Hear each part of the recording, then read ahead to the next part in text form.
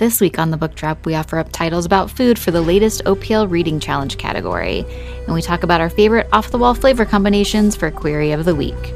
This is the Book Drop.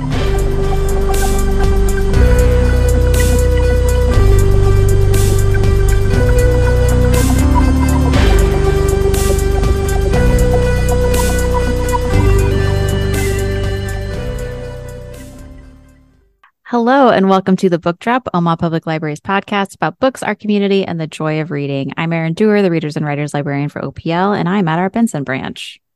Hi, I'm Michelle Carlson, Book Club Librarian, and I work at the W. Clark Swanson branch. Hello, this is Anna Wilcoxon. I am at the Downtown branch, and I work as the Diversity and Inclusion Librarian for OPL. Coming up at the library, we have a really sweet event. It's titled Family Favorites Recipe Swap, very timely for the season that we are in right now. On Saturday, December 16th from 1 to 4 p.m., you can head to our genealogy and local history room to share your family recipes and also get some from other people too and expand your recipe toolkit there. So it's just an open house where you can bring your own family recipes, share the stories with them. You can share them in advance via a link on our website. Check out our events page for that info, or just drop in if you don't want to submit a recipe. Also, we'll have refreshments, and you can also feel free to bring in samples of your own baking skills, which is really sweet. And also, everyone that contributes a recipe will be entered into a drawing for a copy of the book From the Family Kitchen by Gina Philibert Ortega. Super cute. I like that. Very fun. And so, speaking of family recipes or just family connections to food, I'm curious if you guys have any stories related to your family and food, whether that's like a family recipe, moments that you remember in the kitchen with fam. I feel like my family was so food centric that my mom was baking all the time. We always had cookies or muffins or cakes, like just constant like treats around. But we did not have like soda or like sugary cereals, so there was like some, I don't know, limits. But I guess the one thing I thought of was actually not really food related, but it's a weird thing that my family does. It is food related, but it's not about a recipe. So I guess growing up, my mom had some friend whose last name was Baxter, and she would always take like the middle piece of whatever, like anything that's like a square or a rectangle. So anytime, like if there's like the crustless piece, like the crustless part of a brownie, or if you have a rectangular pizza, like the middle piece without the crust is like the Baxter piece. So that's what my family calls the middle piece of something that doesn't have a crust. It's like, do you want the Baxter piece? Which is really random, but my mom, I guess, resented this sort of friend of hers for always taking the middle piece of something when they were growing up. That's so funny. I think more people like the edges, right? I mean, I like the edges, yeah. But I think maybe she was mad more about on the principle, like the entitlement to the middle. Yeah, piece. That's like, a choice. It's a choice. Yeah. I don't feel like I grew up in a food family per se. I grew up, my parents divorced when I was young, so I feel like my parents were mostly working at night. And so I grew up on this sounds terrible. I grew up on a lot of fast food, or I was also a very picky eater, and my dad would just like make me whatever I would eat, which I really appreciated. I do feel like both my parents gave me a sweet tooth. My dad, and this like was from his childhood and his family, like we always had to have like a dessert or a sweet thing at the end. And my dad called it party, so he was always like, let's get something for party. And it would like just be like some kind of like a cake or like donuts or something just from the store, really simple things. But I feel like I don't eat dessert a ton anymore, but like I have like little sea salt caramels that I eat one after dinner, or now that it's almost Christmas time, those chocolate oranges that break into chocolate slices, I'll eat one slice after dinner. So I feel like the food tradition I got from my parents is that everybody loves sweet things.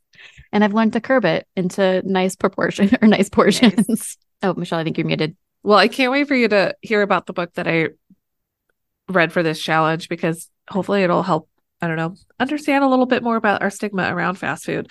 But anyways, I don't know, when I going back to the most like more the recipe part of it, like, and also kind of the memories of the in the kitchen is like the classic of baking chocolate chip cookies from scratch with my mom. And she says it's her own recipe, and like maybe it is, but I'm also pretty sure it's like a Phoebe Buffet thing where it's Nestle Toll House. It's like type of thing. So, but either way, they always come out super delicious, and we like had that giant bowl that we mixed it all in, and like, the muscle memory of like stirring that and everything, wooden spoon and all and everything. So yeah, it's a nice memory. I forgot about that episode of Friends, but it also reminds me of, do you remember the Saved by the Bell one where they make it was like the sauce, the pasta sauce, and it's like a whole big production. They like go into production, and then they find out that it's like a ragu or something. Yep.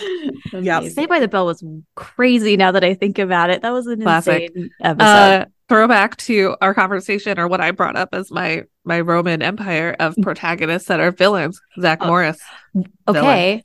We're going way tangent here, but have you seen the reboot of it? I haven't actually. It knows that Zach is the villain. So Zach is now the governor of California.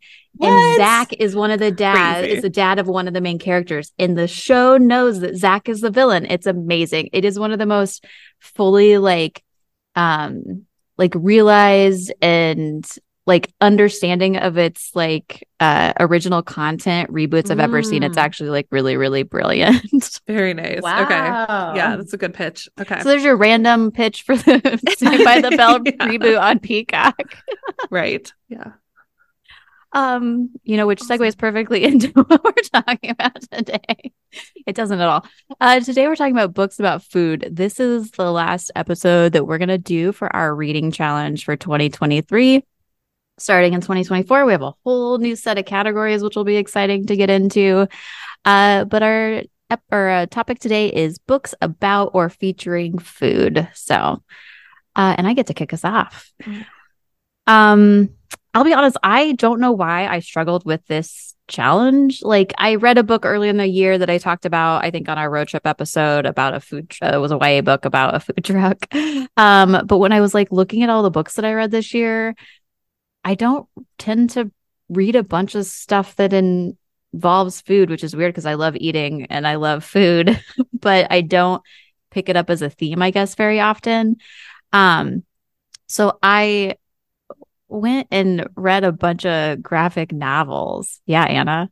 Well, maybe it's because all the books that were about food this year were about cannibalism, and that's why you didn't read any books that were about food. I thought about those, and I was like, I feel like that's not what we're talking about. Like, when we're talking about food, you can read that, sure. If people's eating, if someone's consuming it, I guess it's food. So I guess that would count. But I didn't want to bring that into the conversation.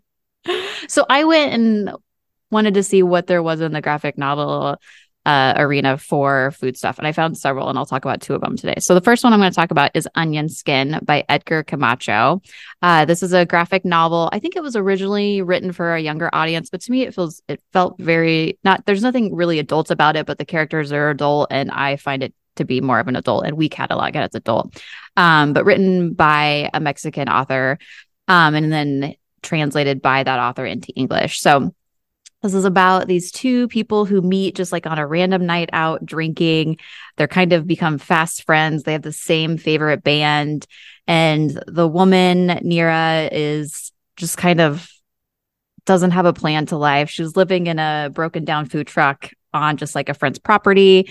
And then Rolando is, I think, a computer programmer who just got let go from his job after like seemingly having a breakdown because he hated his job so much. So he went out, his friends like dragged him out of his house finally to go drinking, and he meets Nira, and they just seemingly decide to like, hey, I have this food truck. Both of them are like, we don't know what we're doing in our lives. So they decide to use Rolando's savings to fix up this food truck and then take it across the country. The graphic novel really plays with like timeline. It will like introduce the characters And then it jumps forward to what's kind of happening more in like present day of when they're in the food truck and they're having these adventures. And then it'll jump back and forth to like the development of their friendship. I think they are basically eventually a romantic couple, but to me, that's like not a huge plot of it. So, because so it takes place in Mexico, they fix up this food truck. They drive kind of all over Mexico to different food truck festivals and different things. But because of that, and because of this like kind of quirky like storyline elements, it reminded me of Fear and Loathing in Las Vegas. Like Rolando has like these kind of maybe drunk, but like mystical visions of things. They eventually anger a rival food truck that has a food truck gang is the only thing I can describe of them. That like Neera has these like special plants that she uses for seasoning of their food, and this rival food truck gang steals these plants, and then they go on like a chase to get the plants back. It's very wild and quirky and a kind of wonderful ride in like one of these weird elements, but also just the like playing with timeline I thought was really inventive and interesting. They seemingly, Neera and Rolando really like to cook, but it's not like a thing that they were going out to do. They just happen to have a food truck and one of them is really good at cooking. And so they're like, we're going to do this. So there's like very specific themes about certain foods, but I feel like in the food truck is the main setting of the book, but I feel like the food specifically is less of the point, although it is a main theme of the book, and like the protection of these recipes and these seemingly, they're not magic, but they seem like magic because like they're these very special plants that are from Neera's grandparent or grandmother to make the food. So food is still very central, but I feel like it's not, I feel like this quirky road trip adventure story is more of the main theme. So this is a quick read. I read it, in one sitting, as you do with a lot of graphic novels. So that is Onion Skin by Edgar Camacho. Michelle. All right. So first up, I'm going to talk about my nonfiction pick. And first, I'll say that I read a couple books about food. There's lots of romance books out there that involve food, bakeries, all that kind of stuff. So if that's what you want to do for this challenge, there's lots out there. And I read a couple, but then I was like, I don't know, what else is out there? You get that itch to find other books. And I went through and found like 8 other titles that I wanted to read. But I'm really glad that I did choose another one, and that is this one, which is called Franchise: The Golden Arches in Black America by Marcia Chatelain. And so in its essence, it's about the impact of fast food on the Black community and the Black community's impact on fast food, which you wouldn't necessarily see that other side until you start reading a lot about it. And so Chatelain is a, accomplished journalist and nonfiction writer. This is her second book. And at first I was like, oh, this feels like a little too dry for me. But man, then you really get into the story and the inequalities, which are unfortunately interesting, or like you just want to keep knowing why this is happening and what's going on. Before I get into the rest of it, I will say, like, if you've read Poverty by America by Matthew Desmond, which I know Anna talked about on episode 126 this season, I feel like there's a lot of similarities here. This is almost potentially like a little micro history into wealth disparities and that type of thing. So essentially, this is tracing the lesser known history of fast food and the rise of McDonald's specifically, and like the franchise businesses, because in case you didn't know, McDonald's are usually franchised, meaning that like they have local ownership, but it's still like part of the corporate organization. And the way that happened, and how there was Black people were left out of that or not given those same opportunities. There was redlining in communities, not allowing them McDonald's to go in certain areas of town. But then there's also the really lovely part about how McDonald's was giving back to their community and investing in their community and the community's investment into their local McDonald's. There are various instances of the civil rights movements of sit downs or sit-ins, and also then during certain riots, how people didn't touch the McDonald's because they respected it. And so it just really goes through all of this history, starting back in the 50s, with the organization of McDonald's, how it was also, by the way, originally created by a family called the McDonald's. It was basically stolen. They thought they were making a deal type of thing.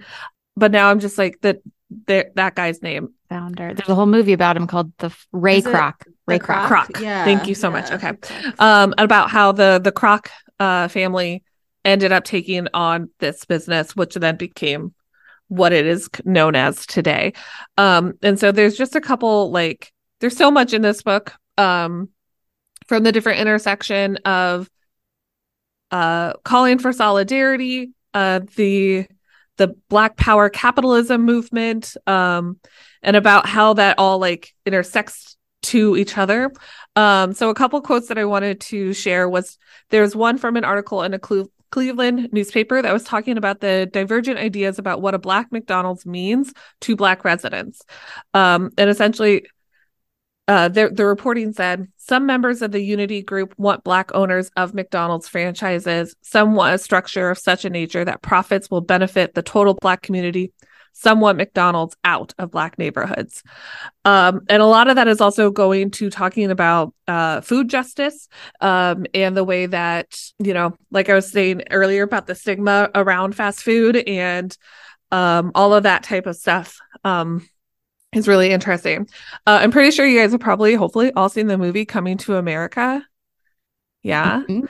And so, you know, the whole golden arcs from McDowell's and everything. So Chatelain does a little section in here about that, and about how that was actually very representative of McDonald's in Black communities. Like when they do the like, I don't know, the thing with the preacher out in the community, that I don't remember exactly what it is. It's not a town hall type situation, but like a fundraiser, a community fundraiser, and like how McDowell's is involved in that. And like that is very similar to like the early stages of McDonald's involvement in communities.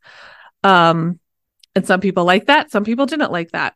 I really loved the author's conclusion completely. It really summarized all of these types of facts and put it into perspective. But one of the things I would like to share is this quote also. Fast food seized on the moment and focused on building its own power rather than changing the features of its industry. And I'll say that this also then goes into minimum wage, wealth gaps, the way then that the federal government was also involved in these types of things of, you know, the when I say wealth gap or the wage gap, I'm also referring to like the poverty gap of like how much you're able to make and still be on welfare versus not be, but then also have a living wage, and, you know, the gap there kind of thing. Not just also with like corporate top people versus the people actually doing the job in the restaurant type of thing. And yeah, just again about how they saw a poor urban community as a viable consumer market, and that type of thing. So I would just say that it's a really great book if you are looking to understand that intersection, like I had talked about, how fast food became Black and why it means so much to Black communities. It was a very persuasive article, but definitely not definitely, but I didn't really see bias in here as far as like, you know, pro-capitalism, anti-capitalism, like very matter of fact of when it's talking about the different business practices and so forth. So if that's something that you're interested in, and also again, looking for a book about food, this was fascinating. Franchise, The Golden Arches in Black America. I just checked out the audiobook. Oh, nice. And that was my other thing I was going to say. Guess who narrates it? Who? Her name is Michelle Williams, but it is not the other famous Michelle Williams. So that I also was like, when it started, I was like, wait, what? Who Yeah, is yeah. this? Yeah. So, yeah. Yeah. I was excited when I said that you're going to talk about this book, Michelle, because it's been on my like for later list for a long time. So like, yeah, thank you It's for very captivating. yeah, Worth it. cool. I'm going to talk about some fiction, and this is actually the first book I'm going to talk about is one of my favorite things that I've read this year. It's called Land of Milk and Honey by C. Pam Zhang. You may remember like in years past of our podcast, Ellie really liking this author's book. Oh my, How Much of These Hills Are Gold, I think is the title of that one. And I checked that one out, but I haven't started it yet because I liked this one so much. So this came out this year.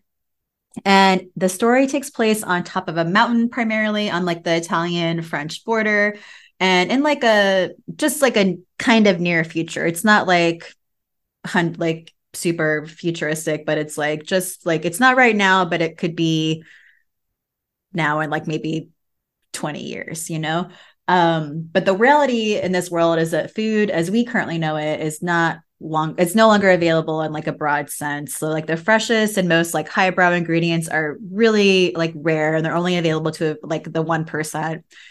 And our narrator has been a chef in like the normal world before whatever has happened to the planet. Like it's smog is alluded to a lot, but we don't really hear like what the precise disaster was that led to this like food shortage and like really heightened economic injustice that exists in this world of the book. So our narrator is a chef, and she's been hired to cook for this ultra rich guy that owns this facility on the top of the mountain on this European border, where he is like up to like he's scheming something, like he's like up to something that isn't good. She gets just bits and pieces of information, and he hosts these dinner parties with the intent to like impress his guests like periodically, and also to network. So he like invites strategic people from different industries to try to align them with whatever his kind of nefarious business purposes are. So the writing is it's melancholy. It's kind of a bleak subject matter, but it's also really lush. And I love reading about descriptions of food. And this book has a lot of that. And the narrator is really introspective. So she's like always, kind of like, it has a nice balance between like describing like these really like tactile kind of things, like tastes and feels, but also like her thought process is really engaging as well. And I like that this book like really hits on all the ways that like food can sustain you that aren't like just like purely survival, like I have to eat this so I won't die. It talks about like memory, like luxury, like ideas of home, ideas of like maybe something that's exotic to you, like a treat or something that's like an expectation. It just made me think a lot about how food is such like a really powerful force. And I'm probably really susceptible to this kind of book because I'm like obsessed with food and like what I'm eating. So I was like, this lady is speaking my language. But just all the ways that like the power of food are described or alluded to in this book really resonated with me. So it talks about how there's so much like magic in it, but also like the reverse of that is how much suffering there is if you're not the people with access to it. So there's like a love subplot, or maybe not even there's a love story that's part of this book. So the ultra rich guy that is running this facility, he has a daughter. Her name is Ada, and she and the narrator / chef begin a relationship. And there are some scenes where, so for the most part, the chef she's not allowed to leave the mountain. But occasionally she gets to, and some of these times she's almost always with Ada when they go down off the mountain and they go into town.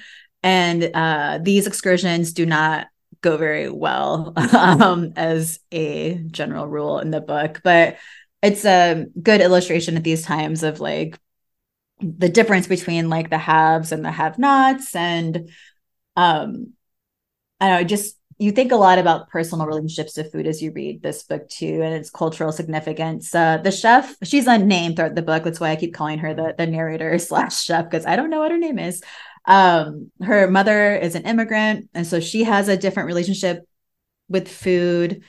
It means something different to the narrator. It means something different to Ada. It means something different to Ada's father. And also made me think, like, what are we really going to be eating at the end of the world? I hope it's not this like green mung bean flour like it seems like most people are eating that don't have any money. But the ultra rich people are getting, like fresh strawberries and exotic poultry and like, truffles and these, really luxe like luxe Snowpiercer. ingredients. Yeah. Yes. Yeah, so reading this, it did like it made me like want to try to like remember to savor ingredients in a way that I often forget to do, and just like appreciate like what I do have rather than pining for what I lack. And it does like feel kind of like, but ultimately I felt like it was a really hopeful story with a lot of redemption, and also some retribution for some people. But yeah, that's The Land of Milk and Honey by C. Pam Zhang. I really liked this book. Nice. People, just an FYI, if you haven't yet, go hit that notify button on your Libby app, because we haven't bought the downloadable audio yet. So we need more people to put that little bell by it so we can get it. Thanks, Michelle. Thank you. Yeah. Michelle and I are trying real hard with Yeah. certain ones. I was like, yeah. I mean, this one, how many pages was it, Anna? Do you recall? I don't. It didn't seem like it was I thick think when I've it's seen it in under- person. Yeah, let me look real quick. It didn't feel like a long book, and I kind of tore through it because I was like, "What's gonna happen to all these Yeah, people?" yeah. It's 232 pages, so it's Okay. not Yeah. long. Yeah. Yeah. Um. Cool. Yeah. Cool. My next book is another graphic novel. This one is nonfiction. It's The Comic Book Guide to Growing Food by Joseph Tikanovich. I thought this was going to be like it's still pretty light, but I thought this would be like just kind of cute. I didn't actually think that this would be super informative. And I'm going to say at the front of this, I've checked out a lot of gardening books, and I've read a lot of websites about gardening when I'm trying to like be better at my garden, and when I was setting up my garden and building my beds. And if someone has never gardened and they're setting up their garden, this is the book that I would actually give them. It is told through, which is also super cute, this narrative story, but gives you like all the essential and like very easy to understand basics of gardening. So the narrative setup is that there's these two neighbors. Mia, I'm assuming she's a millennial, and George is older gentleman, maybe a boomer, I don't know, older gentleman. But they meet because she hears him like upset with his computer, and she like helps him figure out his computer. It felt like a very library moment, because I was like, oh, I've had that interaction before. And as repayment, he has this beautiful garden, and she doesn't know anything about gardening, so he tells her he will teach her how to garden. So the story, all the information that you're given is told through this relationship of the two, and like George telling Mia, like, there's this cute joke throughout the whole thing where he's like, the number one rule of gardening, but everything is like the number one rule of gardening. But it goes through like, here's what you should be planting in your yard in certain spots. Here's how to figure out how much sunlight you get. Here's how to like what to plant when. Here's your planting schedule in like the most simple terms of like, here's how you figure out frost dates. And then make a list. Everything else is so very specific. But when I read this book, I was like, that's such an easier way to do it. I wish that I would not be trying to figure out like, when is exactly 2 weeks before or after the frost date, blah, blah, blah. This was much more simple. It gives you basic instructions for building raised beds. It talks about soil testing. It talks about like the things you should grow the first year if you've never grown any food, and then the things that you can add later. I was like just pleasantly surprised that this book like had things in it that I wasn't expecting, which one was like a cute intergenerational like friendship that develops, and two, like just the most helpful, simplest terms gardening book I've ever read. So this is it's upbeat. It's very accessible. I love pictures. So the whole thing is pictures, but also has actually very valuable information. And in the back of the information in the book, there's even more information. The characters also bond over like George has spent 30 years tracking weather and frost dates in the area. And Mia just goes, oh, you just Googled it. And this is it. So there's a lot of like, boomer versus millennial like humor in the relationship. Very brightly colored, charming illustrations. So whether or not you just want a cute story about gardening friends or you actually truly want to try to garden. He also talks about container gardens and why you would do container gardens versus like planting in your yard. So it doesn't have to be for people who just have a yard. There's actually stuff for anybody who can, like, you have an apartment balcony, you can do that too. And there's help in there too. So that's the Comic Book Guide to Growing Food by Joseph Tikhonovich. Very cool. At first, when I saw it, I thought it was nonfiction, but it's fiction, but with like a lot of factual stuff in there. It's I know, I thought that after I said it, but it is cataloged as nonfiction. So it is nonfiction told, because George and Mia are not real. I looked at the authors. I was like, the authors are not George and Mia. Those are characters, which I guess you could have in a nonfiction book. Yeah. Characters that deliver. Like, I'm trying to think. They're just the tool to deliver the nonfiction information. Yeah. But it would be, it's in where you would find gardening books in nonfiction. 635. So yeah, I'm really bad at gardening in the past few years that I've been trying to do it. So I'm totally checking this book out. Check this book out. It is like the simplest terms. Yeah. Love that. I need it. Yeah. Cool.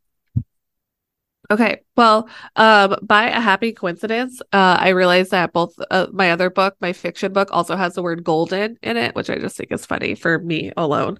But so this book was getting tons of buzz at the beginning of the year. It had received a starred review from Publishers Weekly, Library Journal, and Kirkus, which I think is kind of a rare thing for a book. And so this is The Golden Spoon by Jessa Maxwell. It's also a debut novel. And so yeah.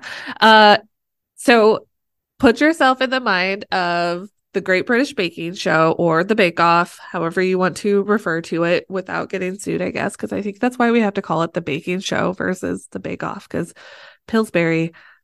Yep. Copyrighted Bake Off. Thanks. Ridiculous. I know. Anyways, so it's an American version of that type of thing, except it all happens in a week. So it is called Bake Week. And so as a twist on this baking competition show, it's led by Betsy Martin, who is essentially America's grandmother. So very beloved baker for many, many years and has had her own shows and this kind of thing. And so now she has this baking competition show. But the producers have kind of forced her into introducing a co-host to the series. And so now they have, youngin and brash young Mia and Archie Morris, who is co-hosting the show with her. And they are also hosting the show at her estate in Vermont. And so all the 6 contestants are going to be there for the show, ready to, prove their culinary skills and win Bake Week, because it's everybody's dream. So it's 5 days at this estate. I don't think I've mentioned it yet, but this, my friends, is a mystery. It is a locked room mystery, which is one of my absolute favorite genres.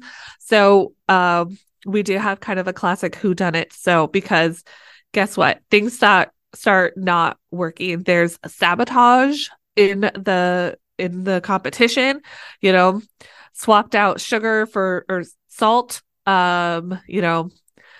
ovens turned off, ovens turned too high, all of this classic like shenanigans that turn into a bigger murder. And so someone dies. And everybody's like, oh no. And again, I read this quite a bit ago, but what I remember was the climax of it all. We are also getting a multi-perspective of these. It flips from the different contestants, our characters, and Betsy herself, and we're learning about their true agenda of why they are on Bake Week. And some of them are there for Bake Week, some of them not so much. And so it culminates in, murder, mayhem, a thunderstorm, a blackout, like all of this kind of pretty intense, scary stuff happening, confessions, and all of that kind of stuff to find out, lots of hidden agendas and hidden histories of our contestants and Betsy herself, if I may say. So it was really, really fun, very well done. And then, of course, while researching the book, I found out that it was optioned for a Hulu miniseries. So maybe we'll see that coming soon. So if you like an ensemble cast, you like a very atmospheric, you are in Vermont, you are in this mansion. May I say the mansion maybe is its own character with all of its different rooms and all those hidden things within it. If I also remember correctly, I'm pretty sure Betsy has like a don't go there part of the house, which of course is like, ma'am, you can't do that. So, and again, baking competitions, it's pretty fun, theme in itself. And so I think Jessa Maxwell did a really good job with connecting all of our pieces and such for us. So this one would also count for a reading challenge about a book about a movie or a TV show. So if you haven't checked off that one, but would also like a book about food, The Golden Spoon by Jessa Maxwell. I feel like this perfectly illustrates why there can't be an American Bake Off, because Americans are too competitive that they'll eventually kill somebody. Literal cutthroat. Yeah. Right. Yeah. That's why Bake Off and Get violent. baking show is so like comforting, because everybody loves each other and like, we're so sad somebody's going home this week. But like Americans would just murder somebody. Break someone's arm or their fingers. Yeah. Definitely the sabotage, I think, would be a bigger thing. Yes. Ridiculous. Grim. Yeah. Michelle, your comment about lawsuits reminded me. Have you guys heard of the Taco Tuesday lawsuit that happened? Like, no. Like Taco John's and Taco Bell got into this was like earlier this year. So I guess Taco John's had a trademark for the phrase Taco Tuesday, which seems like kind of crazy, but they had it since 1989. And Taco Bell challenged this, and they were in this legal battle, and it ultimately ended up that Taco Bell prevailed, and like now anyone can use the phrase Taco Tuesday without stepping on Taco John's intellectual property. Yeah, but what a world, y'all. All right, my second book is called Kitchen by Banana Yoshitomo, and it's actually like a novella. It's really slim, to be honest. That's a lot of why I chose to read it, because I was like, I got to read something new. I don't have a lot of time. So it's actually two short stories within this book. They're kind of long short stories, I guess, in the world of short stories. So what the stories have in common, it's the sparse writing and themes of like loss, acceptance, and recovery and death that kind of permeate both of these stories. But it's also like the first story is the one that really applies to food, and that's the one that's titled Kitchen.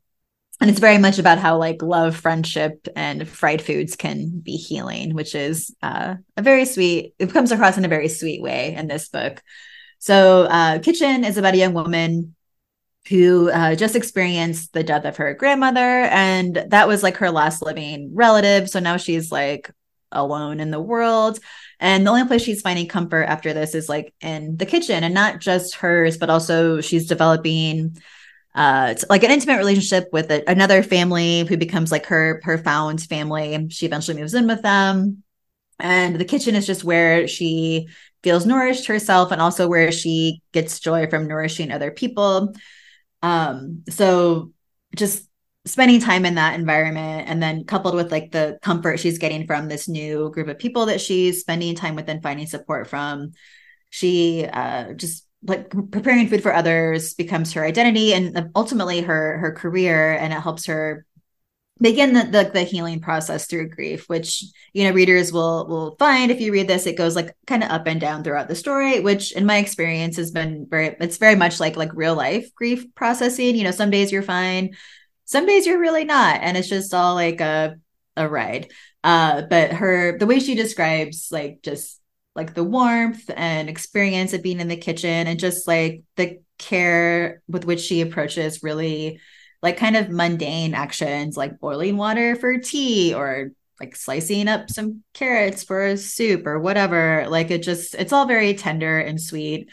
And I felt like there was a lot to unpack about like the idea of nourishment in this book. And the writing's really straightforward, but it's also really thought provoking. Like the characters just like will say like kind of like, I mean, like things you kind of how you wish people would speak in real life, like just speak very plainly about what they're feeling, just like super like direct a lot of the time. And it's just like a quietly impactful little book. So like I mentioned that this story has covered pretty heavy themes like of death and loss, but I felt like the lightness of the writing and like the affability of the characters made these kind of harsh realities seem like kind of gentle, almost like just a peaceful approach to like tragedy in your life. And it made me think like it's kind of like eating like your favorite comfort food in a way, where like you know you're going through something and you're kind of looking for comfort, you know, wherever you can get it. And for a lot of people that's like something you're eating or drinking, or just, you know, something that is a comfort for you. So it's Kitchen by Banana Yoshitomo. And I wanted to also just shout out a few other books that I feel like I've talked about some on the podcast before, but maybe some I haven't, but just books are related to food that our listeners might also be able to pull from for reading challenge inspo. We talked about The Family Chow and one of our book club episodes. And that is like, yeah, it's not just about food, but I feel like food like is such a strong presence in that book. That would be a great pick for this. It's by Samantha Lan Chang. I read a book a while ago called Tastemakers: 7 Immigrant Women Who Revolutionized Food in America. I forgot to grab the author's name, but I really liked that book too. Eat a Peach by David Chang is like a chef's memoir. It's a lot about mental health, but also a lot about food and the restaurant industry. On the Noodle Road by Jen Lin Wee is like a kind of micro history, I guess, about a woman who's trying to like find out like who made the first noodle. Was it China? Was it Italy? That book is a really like interesting little story. And then I wish I remembered this book better, and I was like, I need to like reread it or something. I read this one probably like 10 years ago, or maybe like 7 years. It's been a long time. But there's a book called The Telling Room, which we have an ebook. The subtitle is A Tale of Love, Betrayal, Revenge, and the World's Greatest Piece of Cheese by Michael Paterniti. And I remember really enjoying the book, but I don't remember like the details of what happens. But there's like a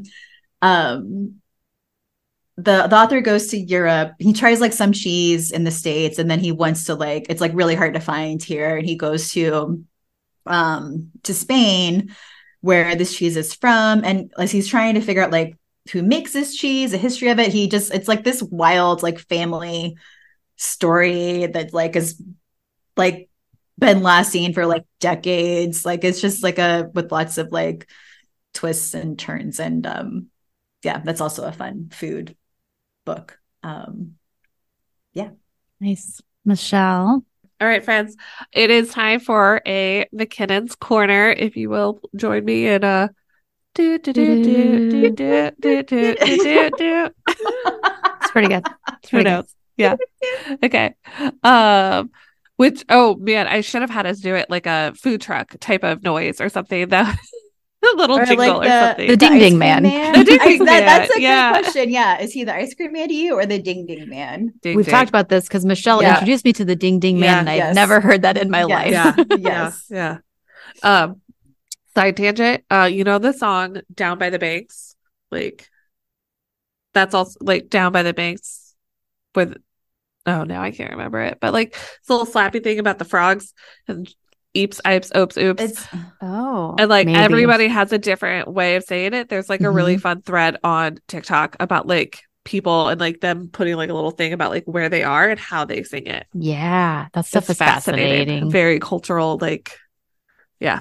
Anyways, all right. So every once in a while, like unintentionally, we have some books about food. So if you're looking for a picture book for you and your fam, or just for you, about food, here we go. Um, if you haven't read any of the books by Raul III, you are missing out. Please go pick one up. Part of the Vamos series. And so the first one being Vamos, Let's Go Eat, was a Piotr Belpré medal winner for his illustrations. And then we have, which obviously that one itself is great and all about food. It's food trucks and them going to different food trucks and that type of thing. But more recently, we picked up Vamos, Let's Cross the Bridge, which this one came out in 2021. And it is about people that are crossing a bridge to go from one place to another, one place where they speak English and one place where they speak Spanish, and they do cross the bridge to work, to visit family, to play, and all of these types of things. So little Lobo, our main guy, and his dog are on their way for the big celebration. And so they're bringing party supplies and all of that and going across their bridge. But it's a really long line and they're kind of stuck on the bridge. And so during that time, they're making friends, they're meeting the other people. And then when they're like, oh, I'm so hungry, all the food trucks turn on. And then you get all the different types of food coming out and people just having an epic party right there on the bridge that's happening right there between these two countries, which is it's just a really lovely story. And I love Raul III's illustrations. They are very detailed. The 2-page spread is telling its own story. There's all these little things happening in all of them, different side dialogue and that type of thing. They're really cute.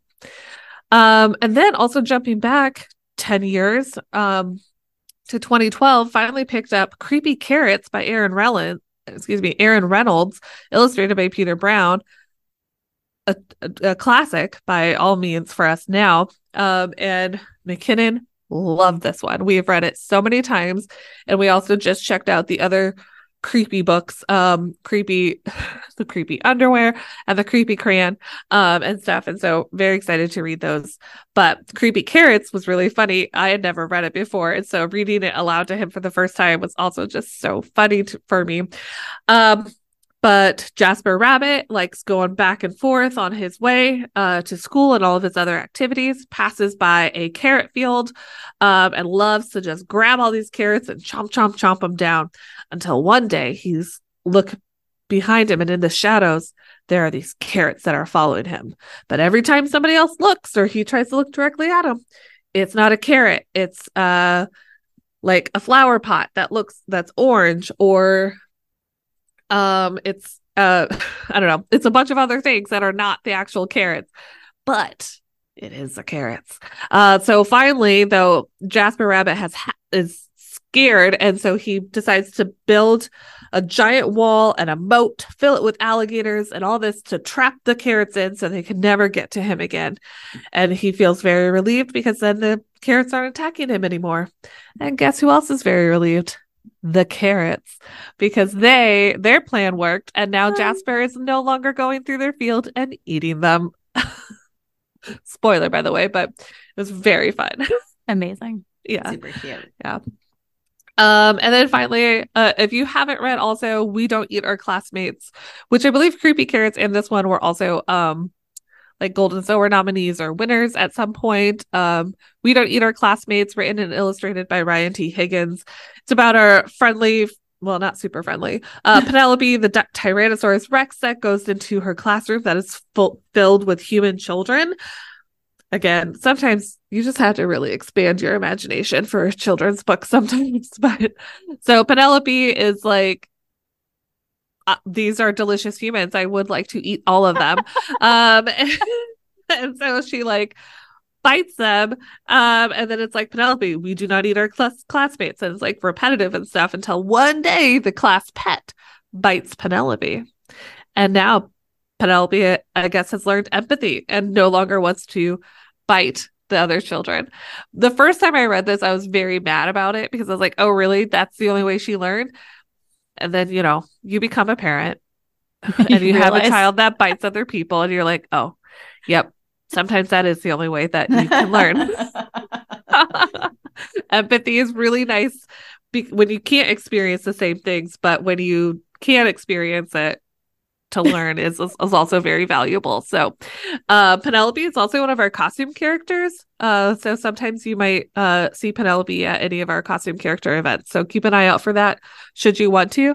This is also a series and there's like other books featuring Penelope. So yeah, that is McKinnon's Corner for food books.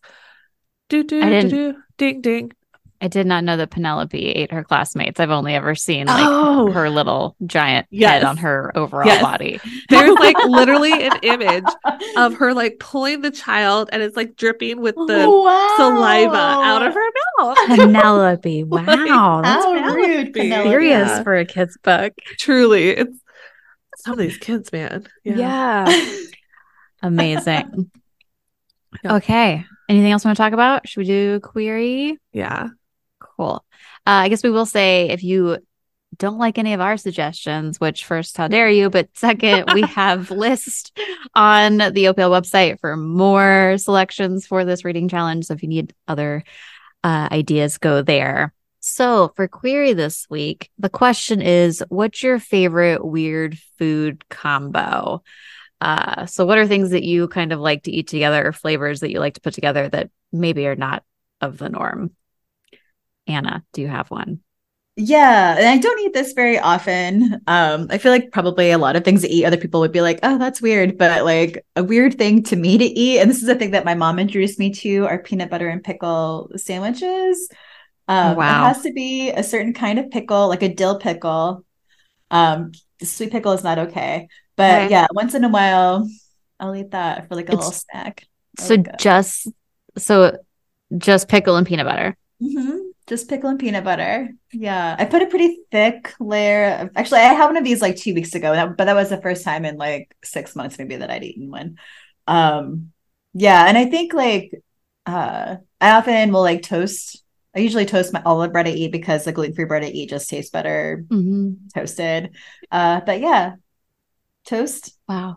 Peanut butter. Thin slices of dill pickle. It's satisfying. Yes. Okay. Love it. Good for you. Yeah. Michelle? I was trying to think about and I was like, well, the original one I had thought about when we were talking about the question was I love peanut butter M&Ms in hot popcorn and like the way that it melts then the peanut butter M&M in the popcorn and like you bite into it, it just like melts all over. But I'm like also like, I don't know. I don't think that's weird. But last night we were having a classic in the Carlson house, which is fish sticks and mac and cheese.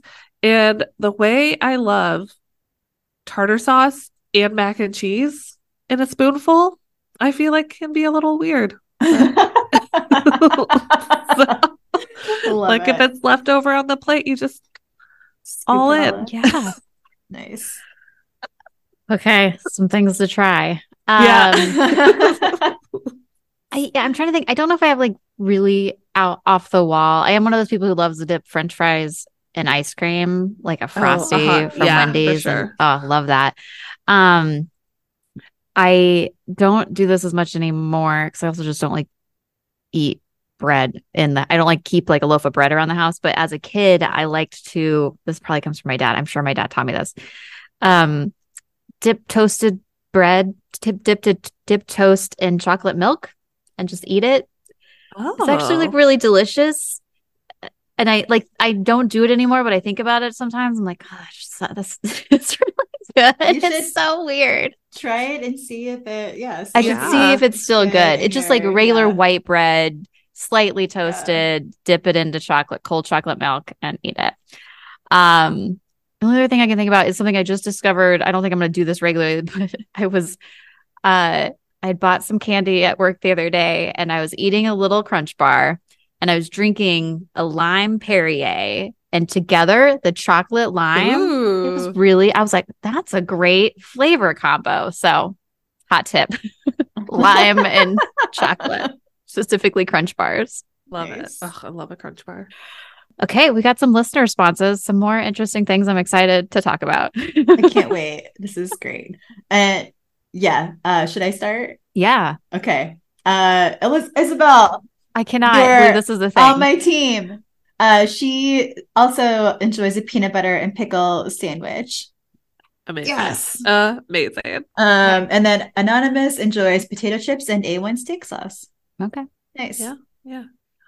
All right. David says Star Deli in Benson has a sandwich called the Jalapeno Popper Grilled Cheese, where it has cream cheese, strawberry jam, cheddar, fried onions, and of course, jalapenos. Wild combination of flavors and one of the best sandwiches I have ever had. All right. And Laura shares kettle corn and orange juice, not eaten together like cereal. Orange juice is just my beverage of choice with microwave kettle corn. Oh, you would have really had me though, otherwise, Laura. Okay. And then Angeline shares, I've been waiting for this question. She has two. So number one, Cheetos and applesauce. Dip some crunchy Cheetos into some applesauce and it's delicious. Angeline is also my toddler, maybe. Oh, here we go, Erin. Chocolate milk and grilled cheese. Take your grilled cheese, dunk it into the chocolate milk, and take a big bite. That's a whole other level. I might try. Wow. I don't know. Okay. That does sound. I think I could get behind it a little more with like the cheese on it. Maybe it's like I don't But know. cheese and chocolate? I That don't is where I get know. hung up, I think. Oh. I don't know. Okay, pickle and peanut butter. Fair enough. Fair Cheese enough. and fair chocolate enough. though. Yeah, I'm trying to think Yeah. of other combos like that. Yeah. Colby says boiled eggs and mustard sauce, which I feel like, I mean, boiled egg is like a thing that doesn't sound appetizing to me, but I feel like I can see that for sure. Giselle says, don't know if this counts as weird, but I have to have mayo on my hot dogs. Yeah. And Girl, I then, love mayonnaise. Yeah. Yeah. So good on so many things. and Mather says yeast flakes and spike, which is a certain type of seasoning on popcorn. So she said, maybe not that weird, but it's very specific. Nice. So, okay, I am very, okay, Anna, just before we go, what kind of peanut butter? Like, Oh, is it smooth? creamy or crunchy? Oh, Yeah. Yeah. I mean, I don't really have a preference, Okay. honestly. Like we usually have crunchy in And our on house, bread. I feel like on bread. I do feel like the bread I grew up eating was like, not like it was like, the soft Like Wonder Bread, like white soft bread. sandwich. Yeah, well, it was like wheat bread always. Okay. Yeah, but like it was still Ooh. like soft. Yeah. And I feel like that was better than like the bread I experience today. Like the soft bread is better than like Gluten toast. free. Oh, toast. Okay. Yeah, like toasted bread. Yeah. But Okay. yeah, gluten-free bread is a struggle in general. But yeah. But it is still, satisfying. I love But pickles. I don't I eat it very often. don't eat a ton of peanut butter by itself. I like it with Mhm. chocolate, but this seems so strange to me that I am like interested in just trying it like one time. You and have to let me see. know if you do experiment. And if you hate it, it won't hurt my feelings. No, I'm fascinated. I'm fascinated that this is a cultural thing. Yeah, I don't know. Like people put like but- cheese and vodka. Like have you ever seen What? that? Oh, no. so weird. In Or- it? Yeah. Or cheese on pie, apple pie. Oh Yes. yeah, my grandpa did that, and Yeah. I could never get My behind dad it. loves it. He always says it's Yeah. a taxi driver thing, for the movie. I think De Niro did it. I was like, okay, that's your Interesting. idol. Okay. New York Times Cooking, which you can access through your Omaha Public Library card, has a peanut butter and pickle sandwich recipe. Well, Just saying. okay. Yeah, I'm gonna try it. I'll Just report back saying. to you. and they use like a soft white bread. It looks Okay. like, so I do think that's probably the ideal. They also Okay. have a recipe for peanut butter sandwich with sriracha and pickles, which I don't know. Ooh. Like I do like a hot sauce, Ooh. but I do make a grilled cheese with kimchi, and it is that's so I do that too amazing. sometimes. Yeah, Yeah, so good. so good. Now I'm just gonna get hungry. Well, listeners, as you go into the holiday season, I hope you have some interesting food combos. Watch OPL social media on Fridays for new episodes and see your upcoming query. You can send us an email for any reason at thebookdrop@omahalibrary.org. And we will make a list of everything that we talked about today, including hopefully that recipe of peanut butter and pickle sandwich from the New York Times. And just a heads up, this is our second to last episode for the season. We will have one more, and then we will be back in the second week of January 2024. So that's our episode. Thanks for joining us on the Book Drop. The Book Drop is produced by Omaha Public Library. Our theme music is Trapped in Amber, courtesy of the band Lucid Fugue. Don't forget to subscribe to The Book Drop on your favorite podcast app and like and follow Omaha Public Library on Facebook, Instagram, and Twitter. We'll talk to you next time on The Book Drop.